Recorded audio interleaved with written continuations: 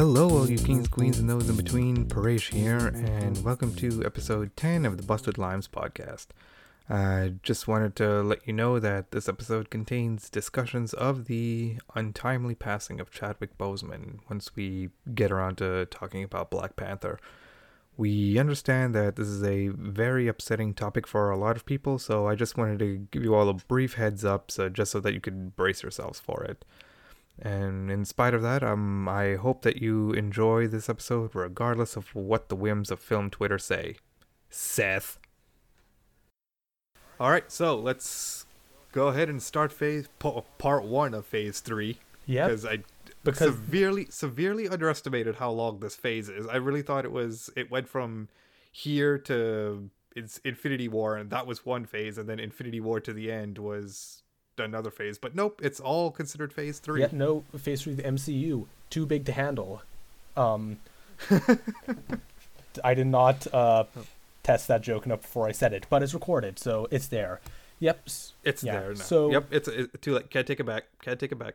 But anyway, so the way we're splitting up phase 3 is this episode will be Civil War up through Black Panther, and then the next episode will be Infinity War through Endgame. We debated back and forth a lot about how to split the phase, and ultimately I felt like Infinity War should definitely be either the beginning or the end of an episode. Didn't feel right to do it in the middle.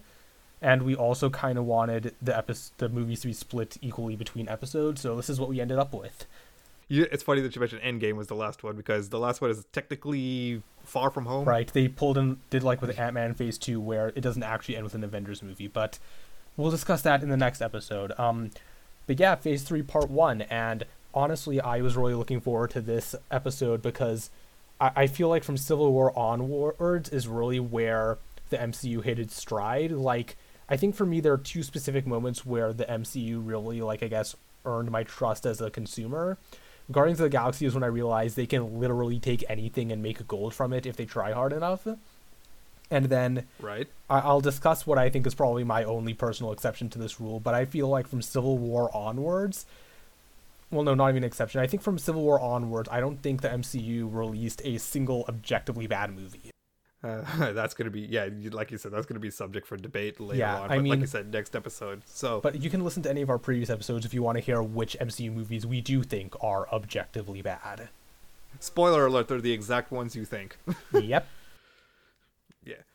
So, this phase kicks off with motherfucking Civil War. Which, in case you're wondering how I feel about Civil War, I saw this movie in theaters 3 times. I think that's the record for most times I have seen a movie while it was in theaters. Jesus Christ. The only movie that I've watched more than once in a theater, period, was Pacific Rim. Yeah. And I only watched it, and even then, I only watched it twice. Yeah, no.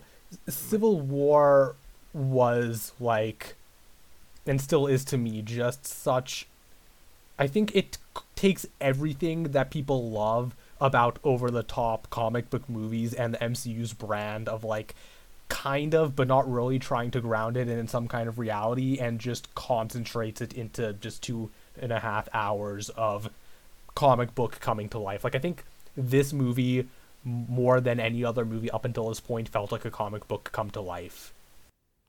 Yeah, exactly. So, you just want to skip right to the centerpiece of this movie, the airport fight scene? Yeah, let's just start talking about the action, since I think that's what people remember this movie the most about. And the plot, we can have, that's basically, could be its own episode. But, like, yeah, the airport fight scene, I mean, I can't think of another scene in the MCU that's been hyped up that much just from the trailer alone. And it literally felt like a comic splash page come to life. Yeah, because they didn't even show the full context in the trailer, because Spider-Man was not in the run-up to the clash in the first trailers. Nope, they added him in later. And, I mean, I think it says a lot about this movie is that, like, it has if you made a top 10 list of the most iconic fights in the MCU, more than one of the entries would be from Civil War, because this also has that fight scene at the end, the bunker fight scene. Yes. And not to mention, like, Black Panther's introduction.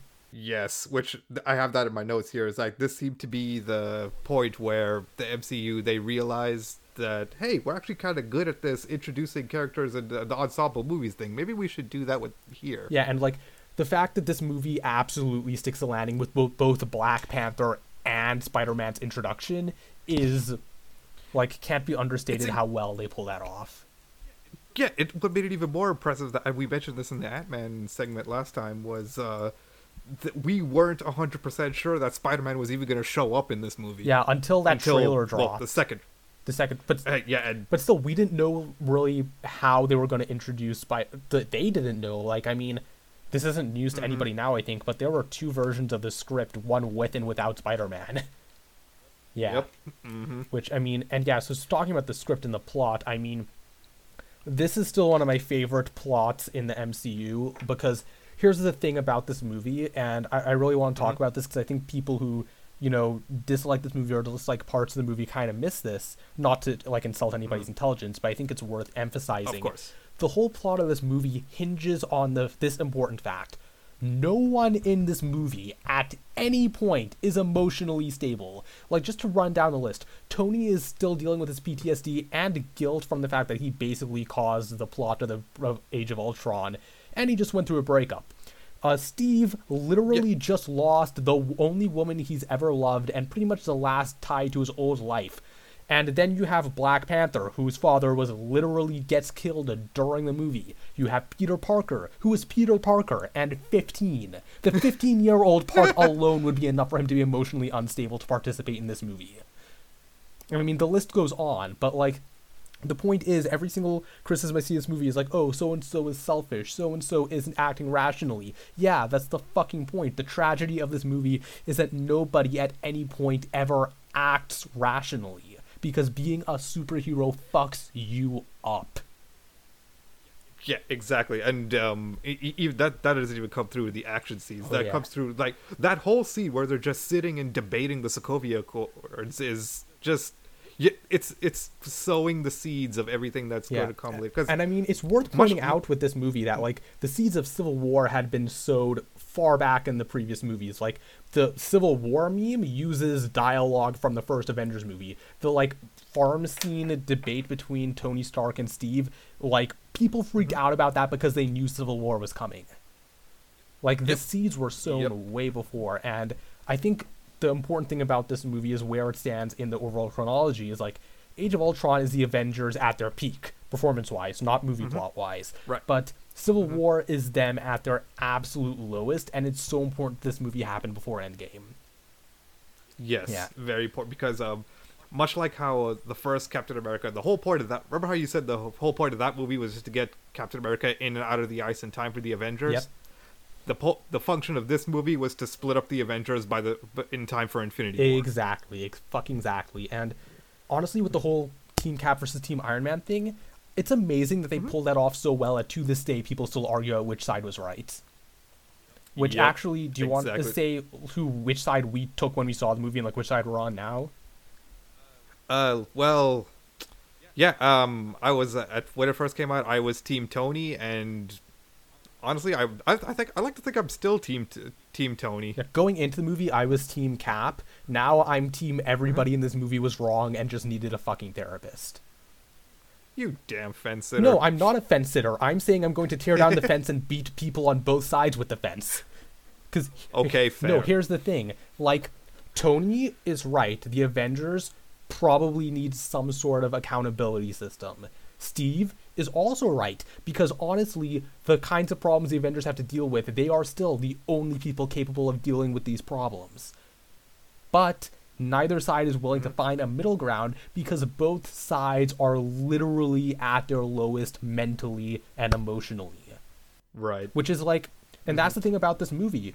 Like, honestly, the only person who, like, really is, I mean, at the end of this movie, like, the whole point of Steve versus Tony is they both lose because Zemo wins, which, that's the next point, talking about characters. Zemo, for me, is still a top 5 MCU villain, because, like, he has a somewhat pathetic backstory, but, like, he just plays the Avengers like a goddamn fiddle.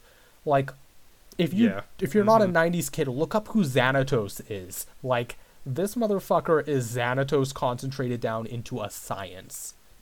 Yeah, it's and yeah, I think that's another thing that went overlooked back when the movie first came out, is that the villain won. Before Thanos, there was Zemo. Exactly. The only villains who have won in the MCU objectively are Zemo and Thanos. And Zemo doesn't even get a fight scene in this movie. And he wrecks the Avengers better than Loki and Ultron combined. And that's just it. Like that's just that's another thing that I love about it, is that it wasn't a literal alien or god that took down the Avengers. It was just a pissed off mortal. Right. Man. Yeah. And in the meantime, Ant-Man's just happy to be here. Right. No. Ant-Man's just happy to be here, and Hawkeye was just happy to get away from the family and kids for a little while. Yeah, and who knows what the hell is going on in Vision's head at any point in time. Not Vision. Yeah. Yeah, no. And I mean, if we're gonna just run down the same list of criteria we've been using, I mean, by design, this movie does not function as a standalone. It's, like, aside from the fact that it's a direct sequel to Age of Ultron in the most strict sense, this is also kind of the beginning of the MCU not really giving a fuck about making standalone movies. Like, this is the point where they basically said, okay, look, you're either on the train or you're still at the station without a ticket. We're going full speed ahead. And I think to this day that it's still my favorite among all the team-up movies. Oh, for sure. Because well, like, it's like you said, the action scene is just spot on. I mean, that action scene was just all of us as kids smashing our action figures against each other. Like, why are Captain Iron America and Spider-Man fighting? I don't know. It doesn't really matter. It's cool. Enjoy it. Yeah, exactly. It's the Battle of New York, just smaller. And on the other hand, like, talking about how this movie does a lot for the overall plot, like you said, it sets up where everybody needs to be Infinity War, and the aftermath of the film literally, like, affects the way characters act all the way through Endgame. Not to mention the post-credit scene gives us our first look at Wakanda, which, I mean, those hype levels were unbelievable. Unreal. Yeah. Unreal. And so, do we have any criticisms? Do we have any criticisms? Yeah. I mean, kind of. Like, I feel like there are, like I was talking about character motivations, there are some characters, so I feel like their motivations could have used a little bit more fleshing out, like Ant-Man just being happy to be there and Hawkeye coming out of retirement for some reason. Like, that could have used a little bit better justification. Oh, okay. See, your criticisms are better than mine, because I just have here that Steve should never have kissed Peggy's daughter. Oh, no, that's also on my list. And it wasn't her daughter, it was her niece. But, like, that's one of the worst examples of, like, when doing something just because it happened in the comics, it doesn't pay off. Right. Yeah, which, I mean, and Sharon Carter, that character, is a whole, like, bag of missed opportunities that I'll talk about more in Infinity War. But I will say that, like, in the original drafts of the movie, she was actually going to be, like, actively on Team Cap. So, like, you know, she would have actually fucking contributed something to the plot. Oh, yeah, other than co-opting Captain America's "No, you move" speech from the comics. Mm-hmm. Yeah, which I mean, still a great speech. Yeah, all of my are criticisms, quote unquote, are just really nitpicks. Like my other one is just like, I kind of wish that they kept Aunt May as like as an old and gray woman instead of the MILF that they want Tony Stark to hate on. Yeah, I mean, but like, and we'll talk about this more in Homecoming, but I feel like what they ended up doing with Aunt May kind of makes it worth it. Like, yeah, I think the fact that we're like scraping the bottom of the proverbial barrel means we can go ahead and just say what the rating is. Yeah, it's platinum. It's scratches out bronze. Oh yeah, no, platinum. Yeah, no. I mean, this movie is easily like one of the best the MCU has to offer. Like, I always said that, like, I could never decide whether this is better than Winter Soldier or not, but like, it's one of those movies where it's like, it's not my personal favorite Marvel movie, but if you told me it was, I wouldn't judge you for it. Mm-hmm. Yeah, and just to sum up here, it has a level of respect for its audience that you don't see in many other MCU movies, and like Cap said, agendas change, but if only he realized that principle applied to him as well. Because if he had just budged a little bit on protecting Bucky, he probably would have told Tony about what he knew about Bucky and his parents. True, but from Cap's perspective, he wasn't just protecting Bucky, he was protecting his only tie to his pre-Iceberg life. Keep in mind, Steve protected Bucky long before he knew there was any chance that Bucky could come back. Correct. Yeah. Correct. Steve is a man of ideals, Tony is a man of the solution he comes up with must be the best one. That just puts a neat little bow on that. So Doctor Strange. Yeah, Doctor Strange. Okay. Doctor Strange is a pretty straightforward superhero movie up until the final battle, which is probably what we'll spend most of this discussing. Like, I remember at the time people called this movie Iron Man with wizards instead of technology, which, like, isn't wrong. Like, here's the thing with... I agree. Here's the thing with Doctor Strange. This is, like, the one MCU movie that I think is mostly, like, the most formulaic. The subject matter isn't overly ambitious, but it's well written and enjoyable to watch. Like, it's a good superhero movie, but it's not trying to be anything else. And that's ultimately, I feel, a weakness, especially coming right off of the heels of Civil War, and the fact that it was followed up almost immediately after by Guardians of the Galaxy 2. Yeah. Exactly. Yeah, so, that's really all I can say about it. Too, I mean, that the visual effects are stunning and trippy as fuck. Like, the dimensional antics are fantastic, but like, as far as like the actual script, like, Strange is set up to be a pretty interesting character, and for the most part he is, but like, he doesn't really have that much of an arc in this movie. Like, his priorities change somewhat, but it's like, the movie spends the first half of it telling Strange to fucking get over himself, but the end of the movie is literally just Strange winning by staying true to himself, which feels like a conflict of interests. Yeah, because you're honestly finding more to say about this movie than I am. Like, the only thing that the only really discussion hook that I have right here is that do we want to talk about Tilda Swinton's casting? Oh, I want to talk about Tilda Swinton's casting. Yeah.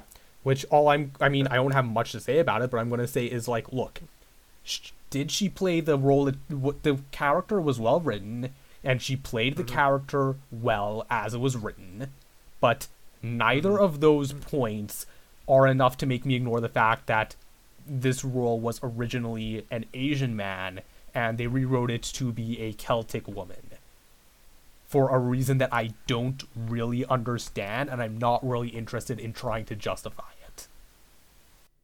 Yeah, I think the justification they went, or the explanation that they offered was that they were trying to avoid, like, the whole mystic. They were trying to avoid the old mystic Asian man stereotype, which I appreciate. But here's the thing. Yeah. With the fact that their method of avoiding the stereotype was to whitewash the character implies to me that they didn't understand how to write an Asian character that wasn't a stereotype. I'm not, like, why is it that this is essentially a Hollywood bastardization of, Tibetan monks, and their most impressive students are an American white man and a European white man, and then a European black man, and then a Celtic white woman. Like, why? And then literally the only, like, other major Asian character is Wong, who is mostly a comic relief side character. And then the one-handed old Asian man who is literally only there for the stereotypical Asian fake-out. Oh, yeah. That wasn't great. No. Like... But... And then you have Rachel McAdams pretty much being wasted in her role. Like, she had a legitimately interesting character, and they did nothing with her, really. Nope. He was just there just to keep him conscious while he was having that astral projection fight, which was inspired. No, like I said, the action and the dimensional travel stuff is great. But, I mean, like, really, when you talk about big, iconic moments of this movie, the only thing anyone really talks about is the Dormammu I've come to bargain scene. Yes, because that is legitimately the best final boss battle in not only this phase, but I think out of all the origin stories. I think so, yeah, because it's very creative, and, that's the thing. It's great because it's true to Strange's character, but it's kind of an issue that, like, Strange staying true to himself is the big inspirational outcome to this movie when they've spent the first 3/4 of this movie telling him that he needs to change. And he does. Yeah. Yeah. Yeah. And I mean, like...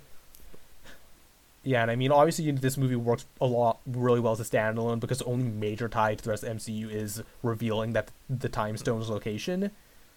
But, like, as far as setting up the rest of the MCU, like, I don't think any of us realize how huge the Time Stone's involvement would be going forward. Right, exactly. But, which there's a funny little detail is that there's that scene at the beginning where that emphasizes him picking out what watch he wants to wear. Foreshadowing from the very beginning that this is going to be time related. It's like I thought that was a nice touch. It does say a lot that the main contribution, that the Time Stone being mentioned at the end, is literally this movie's biggest contribution to the wider MCU aside from Strange himself. And I mean, like, I guess you could argue Yeah. that introducing the concept of the multiverse ties in with the quantum realm, but like, it's marginal at best. Ant-Man already did that Yeah. too. Yeah. So I mean, So, well, one other thing is that now that I know enough about Mads Mikkelsen to actually recognize him, like, Yeah. he's here. yeah, He's here. He's here, and he fell to the dreaded plague of the villain's development scenes getting cut for time.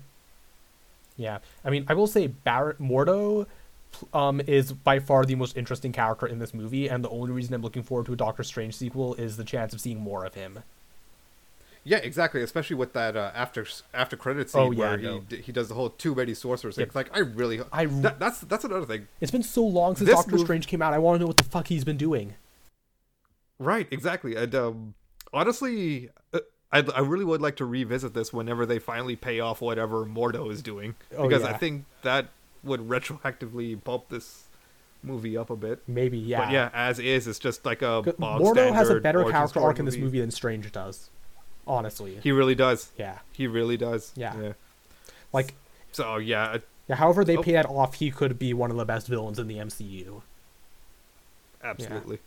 So, But we could only judge what's right in front of us right now. yeah, and what's right in front of us is I pretty weak silver, honestly. I said strong bronze. Yeah, I said weak silver. Yeah, it's a totally fine superhero film, but it's run of the mill. Yeah. Yeah. Well, time to move on to the next one, eh? Yep.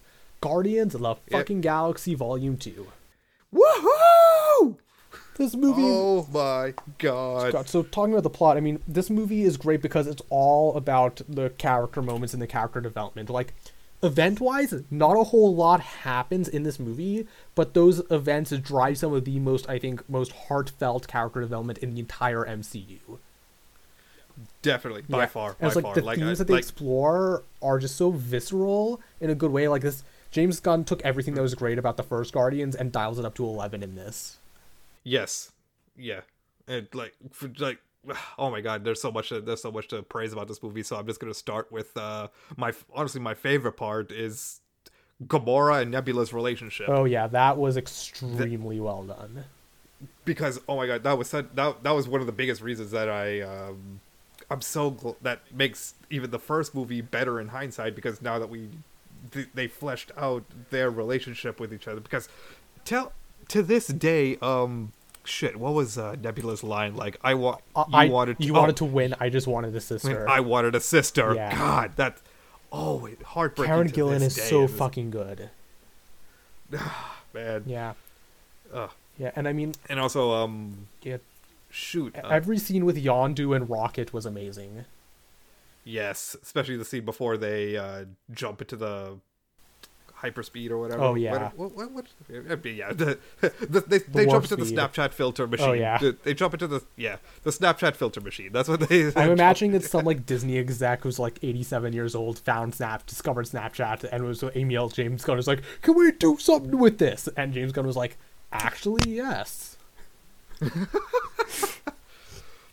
But and then, speaking of James Gunn's visual style, I mean, every fight is amazing to watch in this. Like, you've got the opening credits, the final fight. Like, it's just so colorful, but it's also purposeful at the same time. There's very little wasted visual space in this movie, I think. Yeah, you're absolutely right. Because when you mention visual space, the first thing that comes into my mind is the scene where Yondu is breaking out of the jail cell and all those bodies are falling around him. Yondu's come a little bit closer scene is amazing. Like, talking about amazing moments, the opening credits and like the end, which will be like its own section of the discussion. Yeah, I mean, let's talk about like the dialogue and characters. Like, honestly, with the dialogue, I love James Gunn's writing style so much. Like, there are a few jokes I felt like were a little misplaced or like didn't quite hit the mark. Like, but mostly like he nails it. Like, the humor dialogue I think is pretty much always on point. Like, the way they fleshed out Rocket and Nebula, who like didn't get much development in the first Guardians. Like, keep in mind, like, James Gunn's writing is the main reason why these characters are so beloved and mainstream now, and this movie solidifies that. This is the movie where the Guardians became a family. Yeah, for real. And I think because of that, you have to talk about how impactful Yondu's death is. Like, which, for the record, I'm saying this even after Endgame came out, that is the most heart-wrenching, tear-jerking, emotional scene I've ever seen in the movie. His death, followed by Peter's speech, followed by the whole funeral.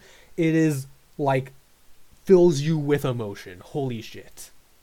Yeah, it's just pure emotion from beginning to end. Like, everything from, yeah, like you said, from Peter's speech to the fireworks to Sylvester Stallone coming back to pay his respects to Sean Gunn's character just cheering and screaming. Round of applause for Sean God. Gunn, by the way. Easily the unsung hero of the Guardians of the Galaxy movies.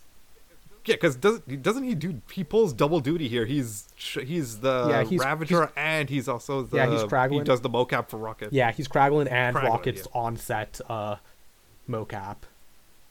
And oh man, so let's talk about the development that Peter gets in this movie. Would you say that he learns not to he matures a little in this movie? I mean, like I would honestly grows? say he doesn't even like the first movie was all about him like just coming to terms with his mother's death. This was about him like coming to terms with his like who his father is in every sense of that sentence. Like he may have been your father, boy, but he wasn't your daddy is the most powerful line in the MCU, I think. Especially considering what happens right after. Precisely, yeah. God, yeah, and that's just it. Like, I mean, shit. The Fast and the Furious built an entire franchise off of this. It's that whole concept of found family. Yeah. It's that blood is thicker the blood of a covenant is thicker than the water of the womb. James Gunn figured it out in 2 movies, and he didn't have to say family in any of the trailers. Shit. Oh yeah, you're right. I mean, if nothing else, we can just say that Vin Diesel has a type. Oh yeah. Quick retweet this video if you forgot Vin Diesel was even in this fucking movie. Retweet it if you forgot Bradley fucking Cooper's in this movie. Okay, actually, no, that one I still remember because I just remember how impressive it is. Yeah, no, that's fair. Honestly, I think if I had to nitpick any criticism about this, the way they treat Mantis is kind of iffy because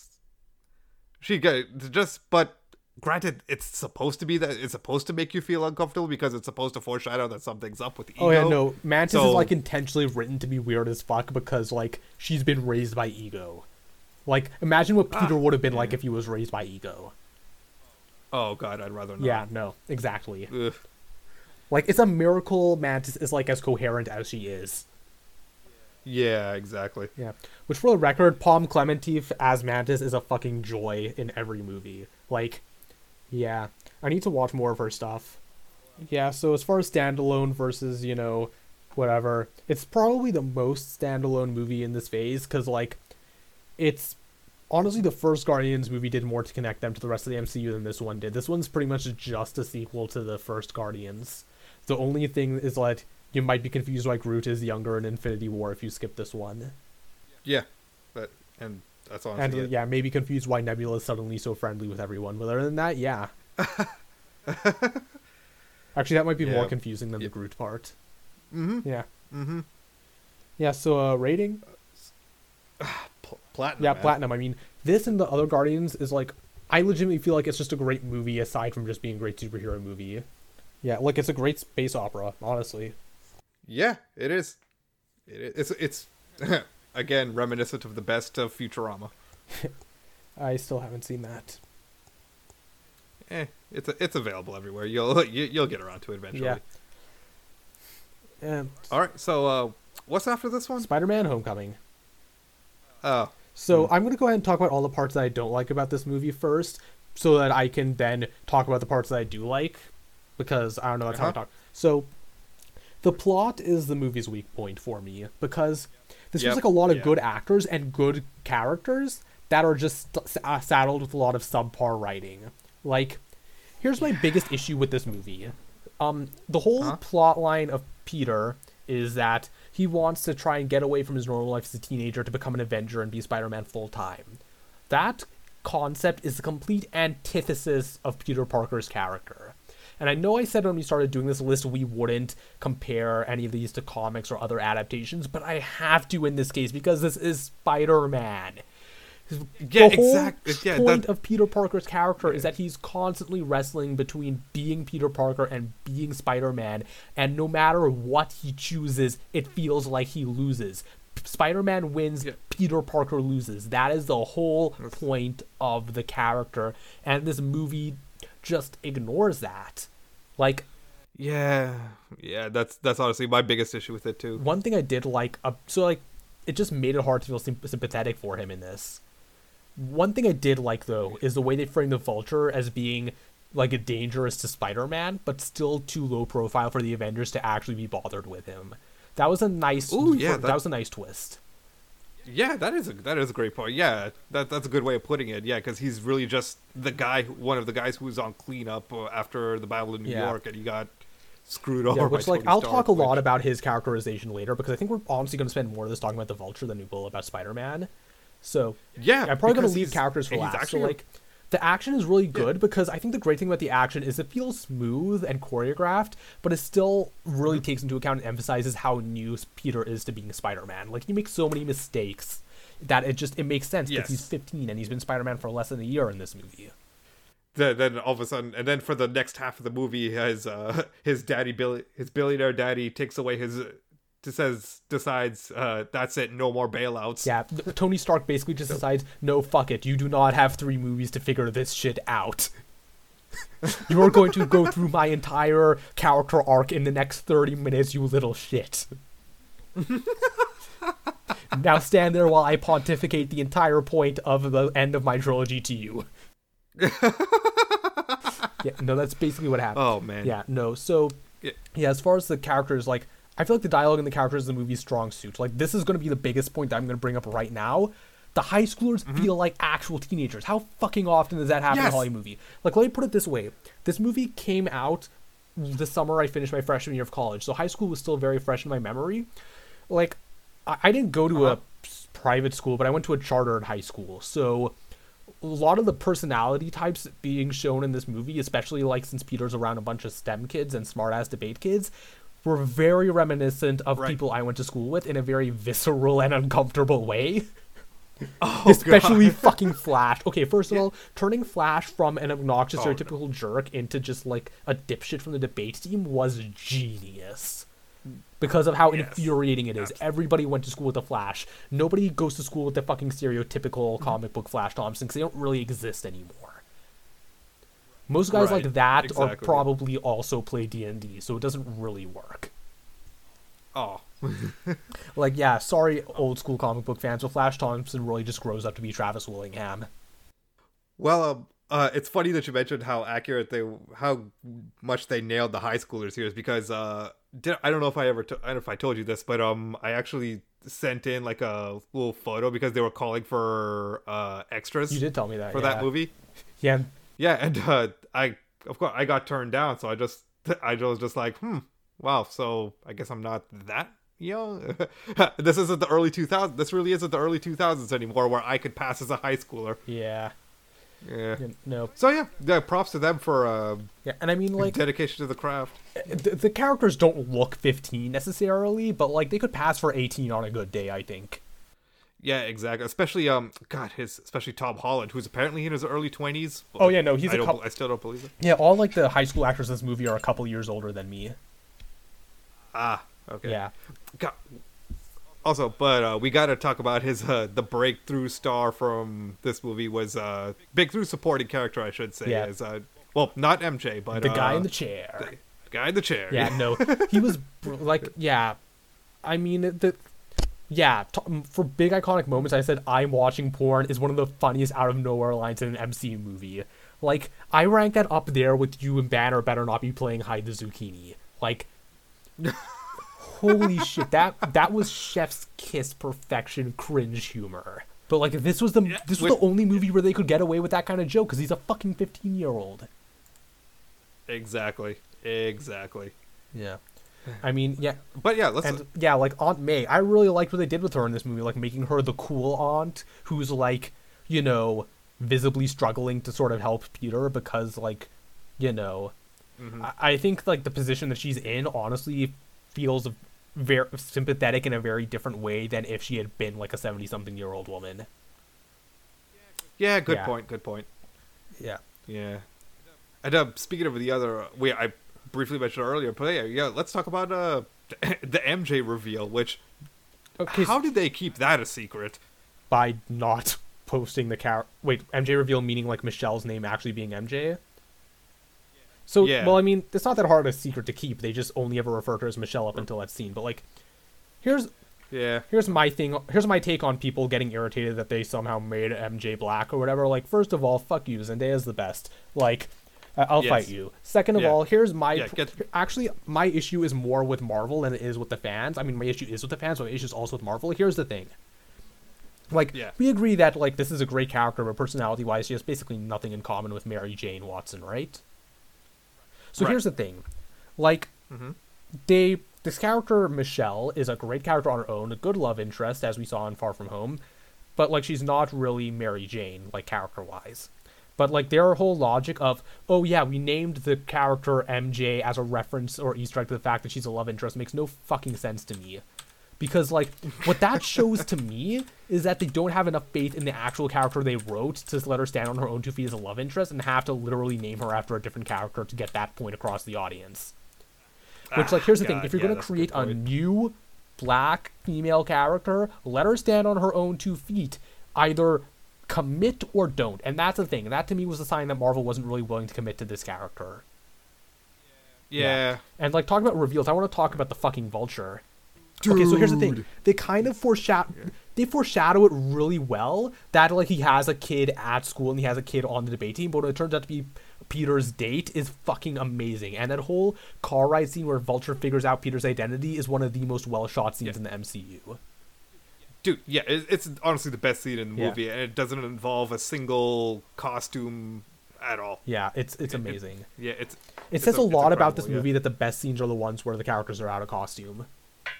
Yeah, which yeah, honestly, funny thing that. my hot take about Vulture is that he's not a sympathetic villain. Oh, I'm listening. I mean, nothing in this movie suggests that he was ever a good person at any point. Like, let's run down what happens to his character, right? At the beginning of this movie, he has mortgaged his house to capitalize on the destruction of New York by getting involved with the cleanup of the city. And then he immediately gets all that stripped away by the government coming in doing it themselves.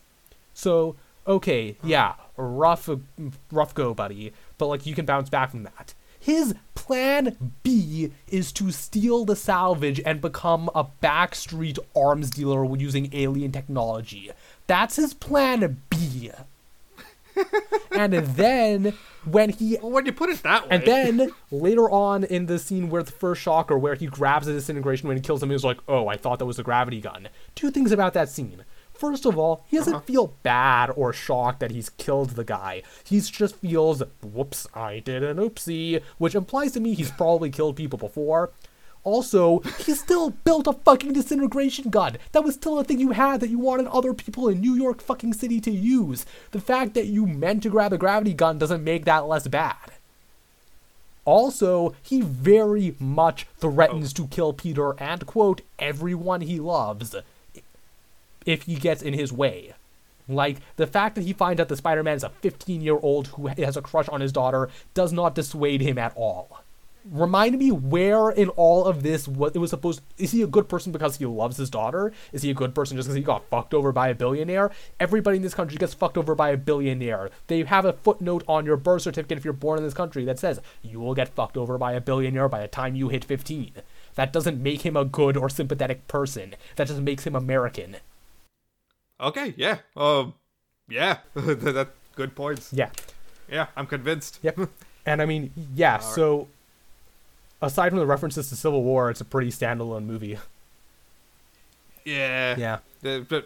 That tries to go for that John Hughes thing and mostly succeeds, actually, like you said, for Yeah. the... Which, I mean, is also part of far the as the high problem, school- though. It went for, like, the most stereotypical high school movie coming-of-age beats when all of the characters felt like they would have done much better in a movie that was trying to subvert those tropes instead of lean into them.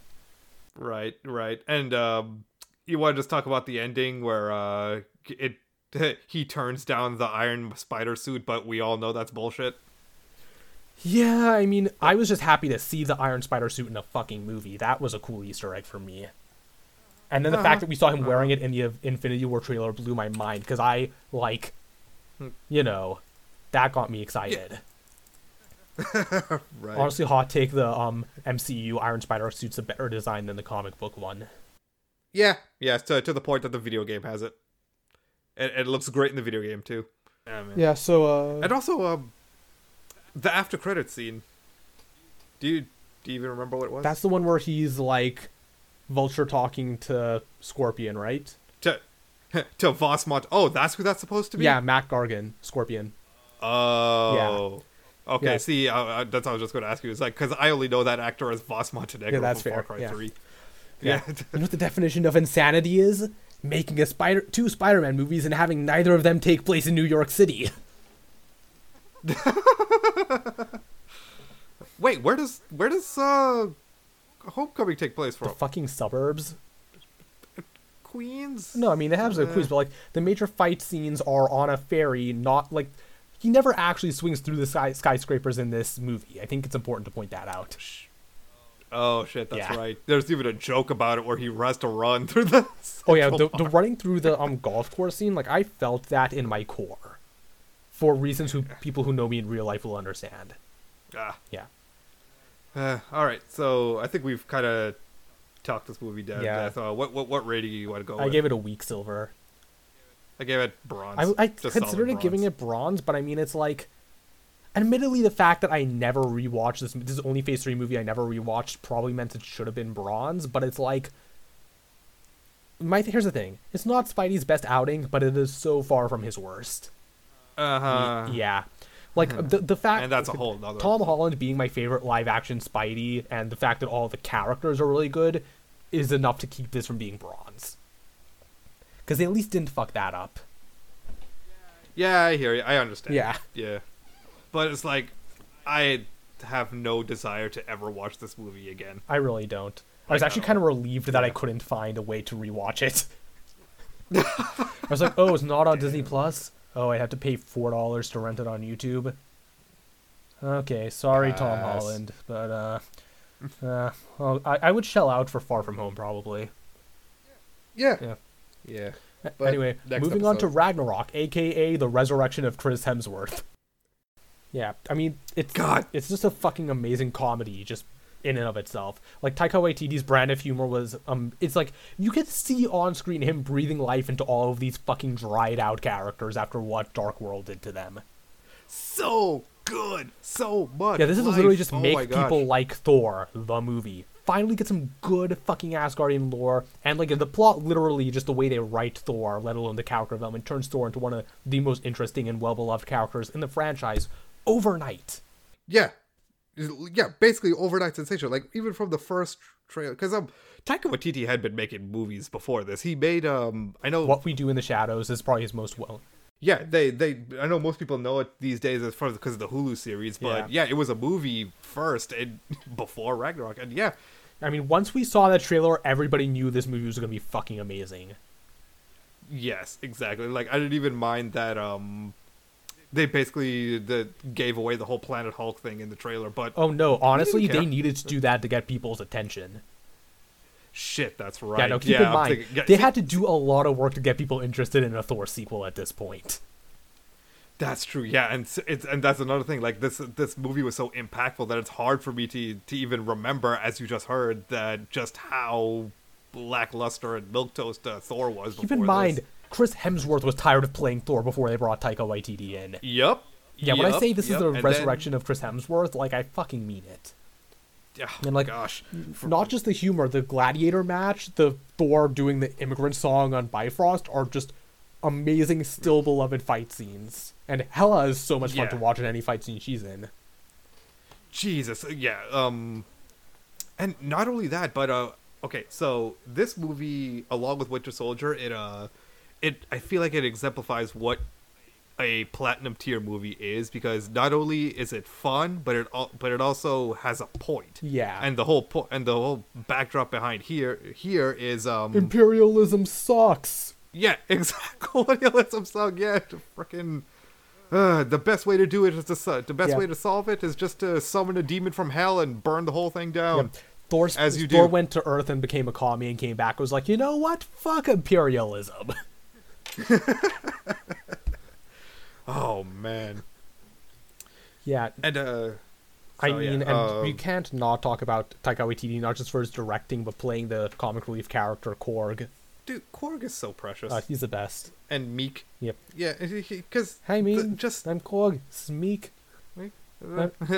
oh, and he's dead. Oh, Meek, you're alive. Oh, he's so good. Such a good character.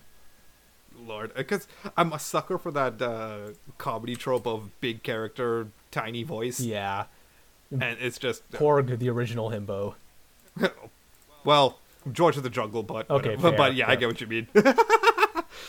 But man, yeah, the improv. Let's see, yeah, we have. I will say, like, with the jokes, though, it does kind of have one of the issues Guardians of the Galaxy does, where, like, some jokes are misplaced, but, like, Taika Waititi himself has said that the studio kept asking him to fit more comedy into it because they found him so funny, and it got to the point where he was like, Man. are you guys sure? I don't actually think this is meant to be a funny scene. Yeah, right, which, right. yeah, but I mean, like, eh. it worked. I mean, yeah. I was like, I think it's funny. Part of the reason this movie works as such a good standalone is that, like, there's a quick summary at the beginning of what Thor's been up to, and despite being a sequel to Dark World, it really feels like it was made to accommodate people who either hadn't seen it or had just forgotten or repressed it. Yeah, exactly. Because it starts with Thor literally talking to that skeleton. Yeah. Dude, I love that who knew that Chris Hemsworth had such strong improv chops? I mean, really. Yeah. I mean, yeah, no, this is the he- first time they really actually played to his strengths as an actor, it feels like. Yeah, like, let's talk about the things that were improvised. Everything he says while he's swinging from the chain, Oh, yeah. and the whole story about him being stabbed by Loki after Yeah, so he the picked him funny up story when he was about that disguised as a is snake. they had like the general outline of what the story should be like, but like every take, Loki was transformed into a different thing that Hemsworth was just like improvising on the spot. Like Oh in my one God. take, Loki was turned into a Turkish rug, and apparently Thor really likes Turkish rugs. Like I just want Oh my to see God. us like a compilation of all of the different takes for that scene alone. See how Man, absurd he yeah. got. And yes, you see, Loki was Oh. turned into a Bionicle Series 1, and of course, you know, I love Bionicle, so I picked it up, and they was like, well, that's me, and then he stabbed me. That'd be. Oh, Loki was disguised as a Snyder Cut, and Yeah. I also love that, like, in the first movie, someone is very ham-fistedly just like, Loki's always had a penchant for mischief, and then like this movie's like, oh, so on Asgard, penchant for mischief just means frequently stabs your older brother. yeah. Which, speaking of Loki's reintroduction to this movie, okay, be honest. Did you recognize Sam Neill and Matt Damon? I recognized Matt Damon, not Sam Neill. But in my defense, I've only seen Sam Neill in Jurassic Park. Yeah, and I've seen him in Jurassic Park and that there was a Jungle Book adaptation that he did way back in the day. But yeah, I recognize neither of them in that play, like Yeah, at no. all. I also that's love just- the stupid fucking fan theory that that's actually Matt Damon and Loki kidnapped him from Earth just to play him in that fucking production. Sure, why not? I mean, it's just Jeez. stupid enough that I'm like, yeah, okay, Internet, you can have this one. Absolutely. Yep. Yeah, no, like, And oh my gosh, we haven't even gotten to Jeff Goldblum yet. oh god, like, I mean, all the new characters introduced, Jeff Goldblum is just Jeff Goldbluming it up. Tessa Thompson as Valkyrie is fucking amazing. Like, even fucking Idris Elba seems like he's having fun in this movie again. Yes, that's another thing. Yeah. I'm so happy that they expanded Heimdall's role in this because Yeah. he's basically playing the shepherd. They finally so to turned speak, Heimdall of- into what he was meant to be, Black Jesus. Yes, yes. Yeah. And of course, shout out to the ever unrecognizable Carl Urban. Yeah, no, Carl Urban's so underrated. So glad he's getting his due with The Boys. I mean, I'm not going to watch The Boys. It's not my thing, but I'm glad that he's finally has a mainstream role that he's getting appreciated for. Yeah, which he should have gotten recognized for Dredd, but Yeah. that's what happens when you open the same year as the Avengers. Well, you know. Yeah. Well, he's getting his revenge now, of course, Right. because Nice. he kills the superheroes in that. Jeez. God. Okay. Oh man. Yeah. The Boys is what the Snyder Cut wishes it will be. Hot take. Well, there you go. There you go. Zack Snyder wants what the Boys series has. We don't talk about the comics. Yeah. Yeah. Yeah. Yeah. And I mean, on top of all the comedy, like, this movie does have some of the most heartfelt dialogues between Thor, Loki, and Odin. Like, just those characters, like, their relationship being emphasized in this is just really fleshes out their characters in a way that they needed to be. Yeah. Like, I think this movie, the thing that this movie accomplishes is it explains why Thor would still care about Loki at this point. Which, like, at one point the answer is he doesn't. Like, Thor straight up says, Loki, I don't really think there's any hope for you left. And that's what kicks Loki's ass into gear to, like, come in at the end and save him. Yep. Yeah. Oh my god, yeah. Yeah. Jesus, that's so many layers. Yep. So many good things. Yeah, I mean, my god, Taika like Waititi don't miss. He don't miss. He does not miss. Nope. And he's coming back for Love and Thunder, which I cannot wait. The fact that this movie that we thought was going to be end of Thor's arc before Infinity War was so popular that people were begging for a sequel before Infinity War even happened, it just is a testament to how much he revitalized that character. Yeah. And made a whole new fat let's would it be safe to say that Valkyrie is pretty much a gay icon at this point? I would say so. I mean, Tessa Thompson is also like a bi icon, so I mean, why can't Valkyrie be? Absolutely. Yep. Yeah. True. Like, I can't wait to see our fucking bi queen of Asgard in Love and Thunder. That movie is going to introduce a whole new generation to Ronnie James Dio, just like how this one introduced a whole generation to Led Zeppelin. It's gonna be great. Yeah, no, that's the ideal scenario. All right. Yeah. So I mean, come on. We said it earlier, but yeah, it's fucking platinum.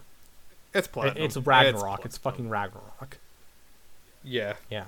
Yeah. And I mean, so closing out this episode is Black Panther, and I mean, we have to talk about Chadwick Boseman before we talk about this movie. So I mean, I'm sure all of you know. A couple months before we recorded this, Chadwick Boseman, the actor of T'Challa, tragically passed away.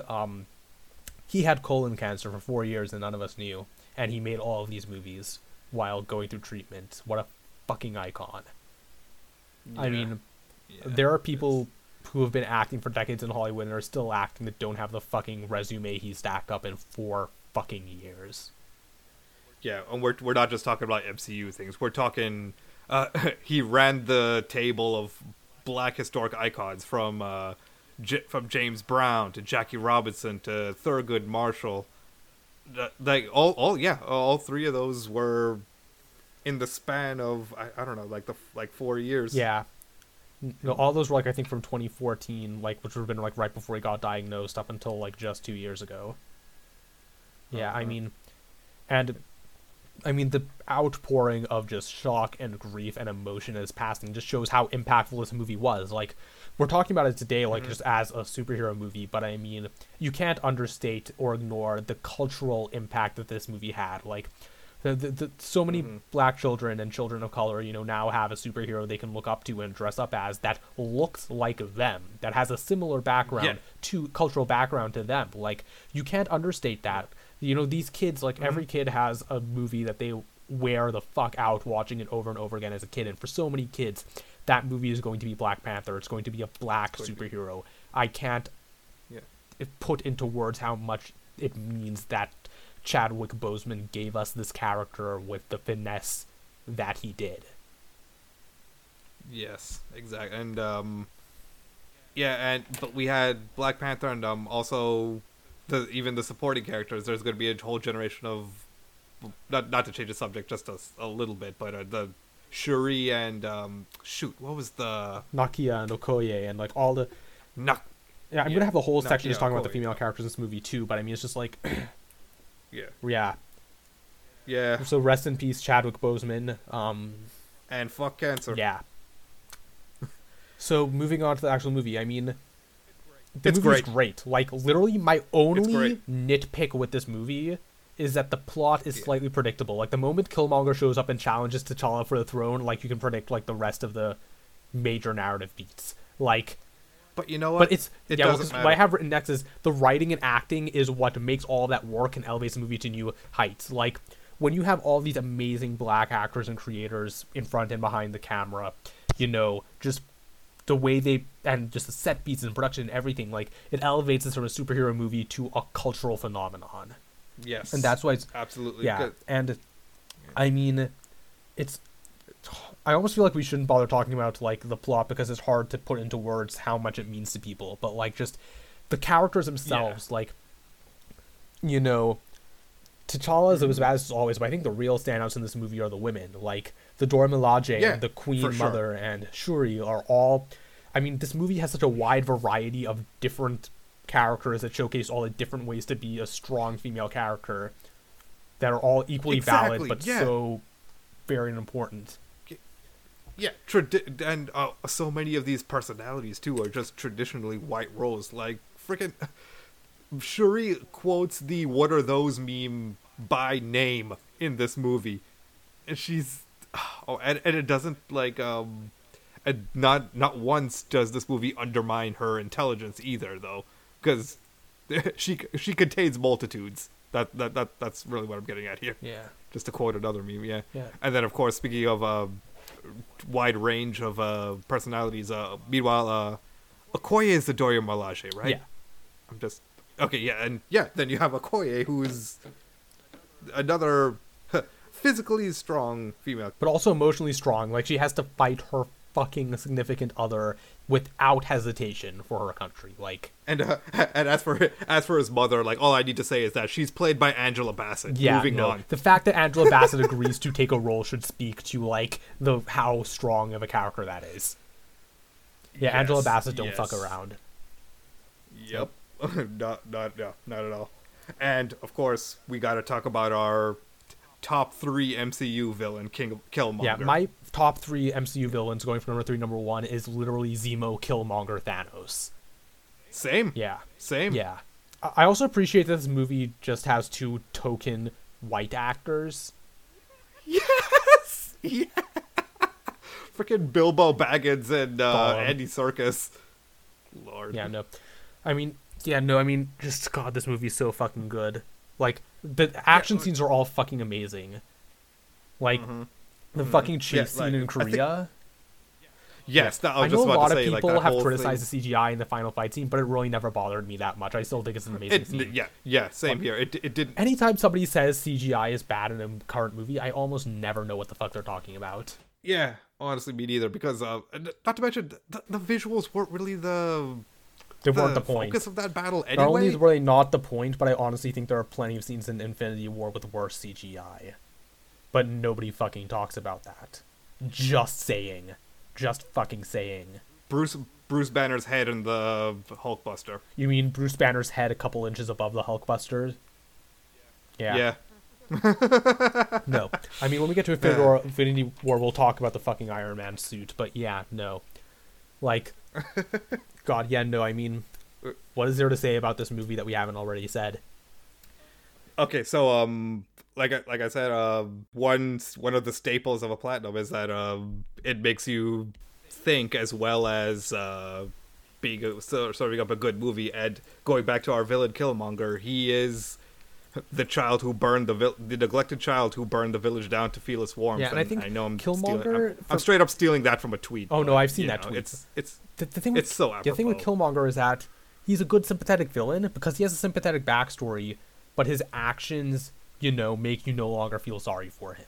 That's true. Because, like... That's true, yeah. Like, you feel sympathetic for his childhood, but the fact that, what he sees as the right course of action, like, the duality between T'Challa and Killmonger is the best part of the movie because they both think that Wakanda should be helping the world, but in totally different ways. Yeah, and that's exactly it. It's the whole... It feels very Magneto versus Professor X in a way. Yes, that's exactly... I was just going to say MLK, Malcolm X dynamic, but I felt like those two on the nose. Yeah, okay, we were on the same wavelength there then. Yeah, exactly.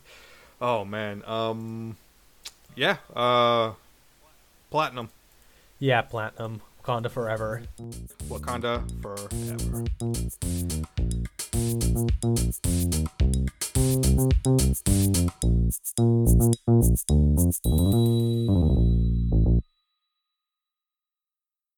I mean, hey, Vin Diesel's impressive too. He voices Groot for all the foreign language dubs. Oh, interesting. Yeah.